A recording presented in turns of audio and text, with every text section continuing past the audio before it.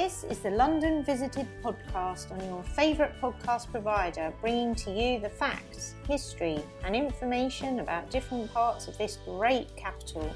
If you have been to London, are planning on visiting, live here or just love London from afar, then this is the podcast for you. Hi there, I'm Steve and welcome to our podcast. We're here for all things London and to tell you more behind some of the iconic places and people in London's history. And in this podcast episode, we go to the Emirates Airline, which is a cable car which goes across the Thames over at North Greenwich. Don't forget to visit and subscribe to our YouTube channel London Visited to see videos covering this place and so many others across London. And if you check out our videos, you'll see both a day and a night trip going across on the cable car and the amazing views you can get. And now to this week's podcast. The Emirates Airline is a cable car link which goes across the River Thames, built with sponsorship from the airline Emirates. The service opened on the 28th of June 2012 and is operated by Transport for London. In addition to transport across the river, the service advertises a unique view of London. The duration of a single crossing is 10 minutes, reduced to 5 minutes in rush hour as the service speed is increased. The service, announced in July 2010, is estimated to cost £60 million, comprising a 0.62 mile 1 kilometre gondola line that crosses the Thames from Greenwich Peninsula to the Royal Victoria Dock, to the west of the ExCeL Centre in London. Construction of the cable car began in August 2011. The cable car is based on a monocable detachable gondola, MDG technology, a system which uses a single cable for both propulsion and support, used also on the Metro cable in Colombia. The MDG system is reportedly cheaper and quicker to install than a more complex 3-cable system, which will allow larger capacity cars. The idea for a cable car linking the Greenwich Peninsula with the north bank of the Thames first emerged during the development of the car-free transport strategy for the Millennium Dome, now the O2, in the late 1990s. Presented to planning authorities in early 1997 by Meridian Cable Cars, the link would have run from the Dome site to the DLR's East India Station in Tower Hamlets. The cable car was costed at £8 to £10 million, and 23 gondolas, each with seating for 9 and standing room for a further 6, would have travelled at 5 miles per hour between 50 and 80 metres in the air, taking 3 minutes to make a one-way trip. This providing a capacity of 2,500 passengers per hour each way. Full planning permission was granted in December 1997 and in July 1998 for the northern and southern sides respectively, the northern side permission being one of the last acts of the London Dockland Development Corporation. An opening date of October 1999 was planned, but because of negative reactions from the administrators of the Dome project, financial backers pulled out and the cable car project collapsed in October 1998. On the 4th of July 2010, Transport for London announced plans to develop a cable car crossing over the River Thames, which would be the first urban cable car in the UK. It crosses the river at a height of up to 90 metres, 300 feet, higher than that of the nearby O2 Arena. The cable car provides a crossing every 15 seconds, with a maximum capacity of 2,500 passengers per hour in each direction, about 50 bus loads. Bicycles may be carried. Passengers can pay for their journeys with pay-as-you-go Oyster cards. A planning application was submitted to the London Borough of Newham in October 2010 for the erection of a cable car for the length of 1,100 metres, 3,600 feet, over the River Thames from the North Greenwich Peninsula to the Royal Victoria Dock, at a minimum clearance of 54.1 metres, 177 feet, above the mean high water springs. The application listed the structures planned for the service on the north side of the Thames as an 87-metre North Main Tower at Clyde Wharf, a 66-metre North Immediate Tower south of the Docklands Light Railway tracks, roughly midway between Canning Town and West Silvertown stations, a 2-storey gondola station at the Boat Impact Protection, a 2-storey gondola station and boat impact protection in Royal Victoria Dock. South of the river, there is a 60-metre main support tower and a boarding station within the O2 Arena car park. When the project was announced, TfL's initial budget was £25 million. They announced this would be entirely funded by private finance. This figure was then revised to £45 million, and by September 2011 had more than doubled to £60 million, reportedly because TfL had not included the costs of legal action, project management, land acquisition, and other costs. TfL planned to make up the shortfall by paying for the project out of the London Rail budget, applying for funding from the European Regional Development Fund, and seeking commercial sponsorship. A €9.7 million of ERDF support out of an estimated €65.56 million total budget was agreed on the 9th of July 2012. In July 2011, News International was planning to sponsor the project, but withdrew its offer. In October 2011, it was announced that the Dubai-based airline Emirates would provide £36 million in a 10-year sponsorship deal, which included branding of the cable car service with the airline's name. Construction began in August 2011, with Mace as the lead contractor. They built the cable car for £45 million and was to operate it for the first 3 years for a further £5.5 million. TfL stated that for the initial construction funding, the Emirates sponsorship would cover £36 million of the cost, with the rest to be funded from fares. In 2011, it was the most expensive cable car system ever built. In May 2012, TfL said that the cable car would be running by the summer of 2012, and that while there were no plans to have it open before the 2012 Olympic Games, there would be plans in place just in case it was opened in time.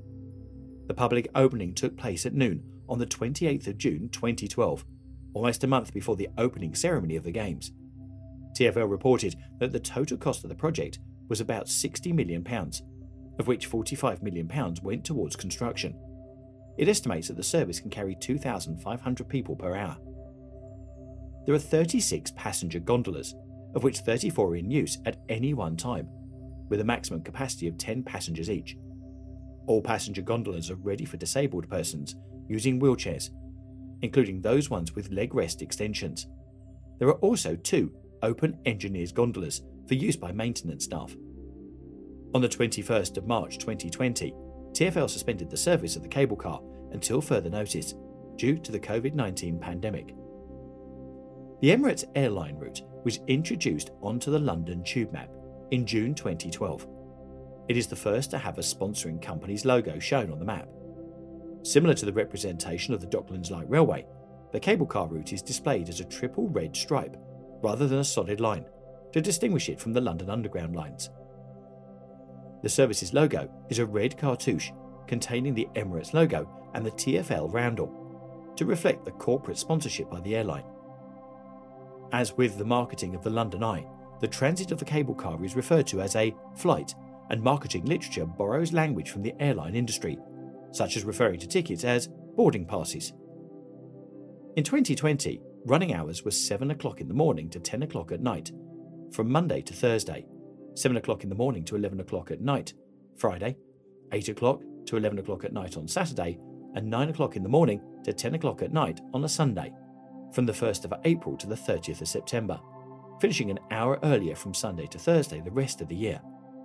With a capacity of 2,500 passengers an hour, the cable cars could carry up to 260,000 people a week in summer.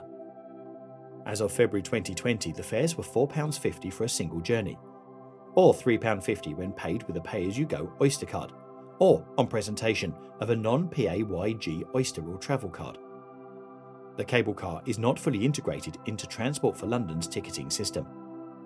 To encourage use of the service for commuting, further discounts are offered with a frequent flyer ticket, which allows 10 journeys within a 12-month period. The London Assembly and the Liberal Democrats have called for full fare integration. The eastern end of the cable car line is at the Royal Docks, home to the Excel Centre, which hosted a number of the martial arts, boxing, table tennis and weightlifting events during the 2012 London Olympics. The closest interchange to the Docklands Light Railway is at Royal Victoria Station. The western end of the cable car is within walking distance of the O2, which hosted artistic gymnastics and basketball events at the 2012 Olympics. The closest interchange with the London Underground is at North Greenwich. The nearest London River service is at North Greenwich Pier, and local London bus services at North Greenwich Bus Station. In the second week of October 2012, about 42,500 journeys were made. journeys made fell to 23,000 for the same week in 2013. In November 2012, after the Olympics, passenger numbers dropped less than 10% of capacity. In February 2011, there had been 1,815,212 passenger journeys since opening. Critics of the cable car have dismissed it as an impractical transport solution, which will appeal to tourists at peak times but is unlikely to attract a large number of cross-river locals or commuters due to its location and the cost of tickets. It was similarly labelled a white elephant. There has also been criticism of the project's £24 million plus cost to taxpayers, caused by a budget overrun. Boris Johnson, the former Mayor of London, had said the cost of the scheme would not be underwritten by taxpayers. The cable car's location has also caused controversy, with advocates of walking and cycling favouring a Sustrans-sponsored plan for walking and cycling bridge east of the Tower Bridge, between Rotherhithe and Canary Wharf. The scheme was also criticised because the original contract forbade any use of funds from Israel, which the UAE did not recognise diplomatically. It imposed restrictions on 1. Any competitor, or 2.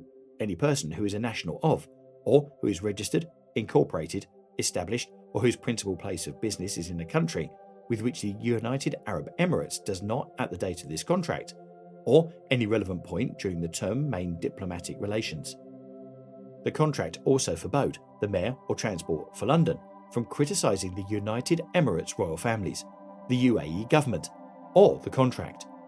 The clause regarding Israel was later removed.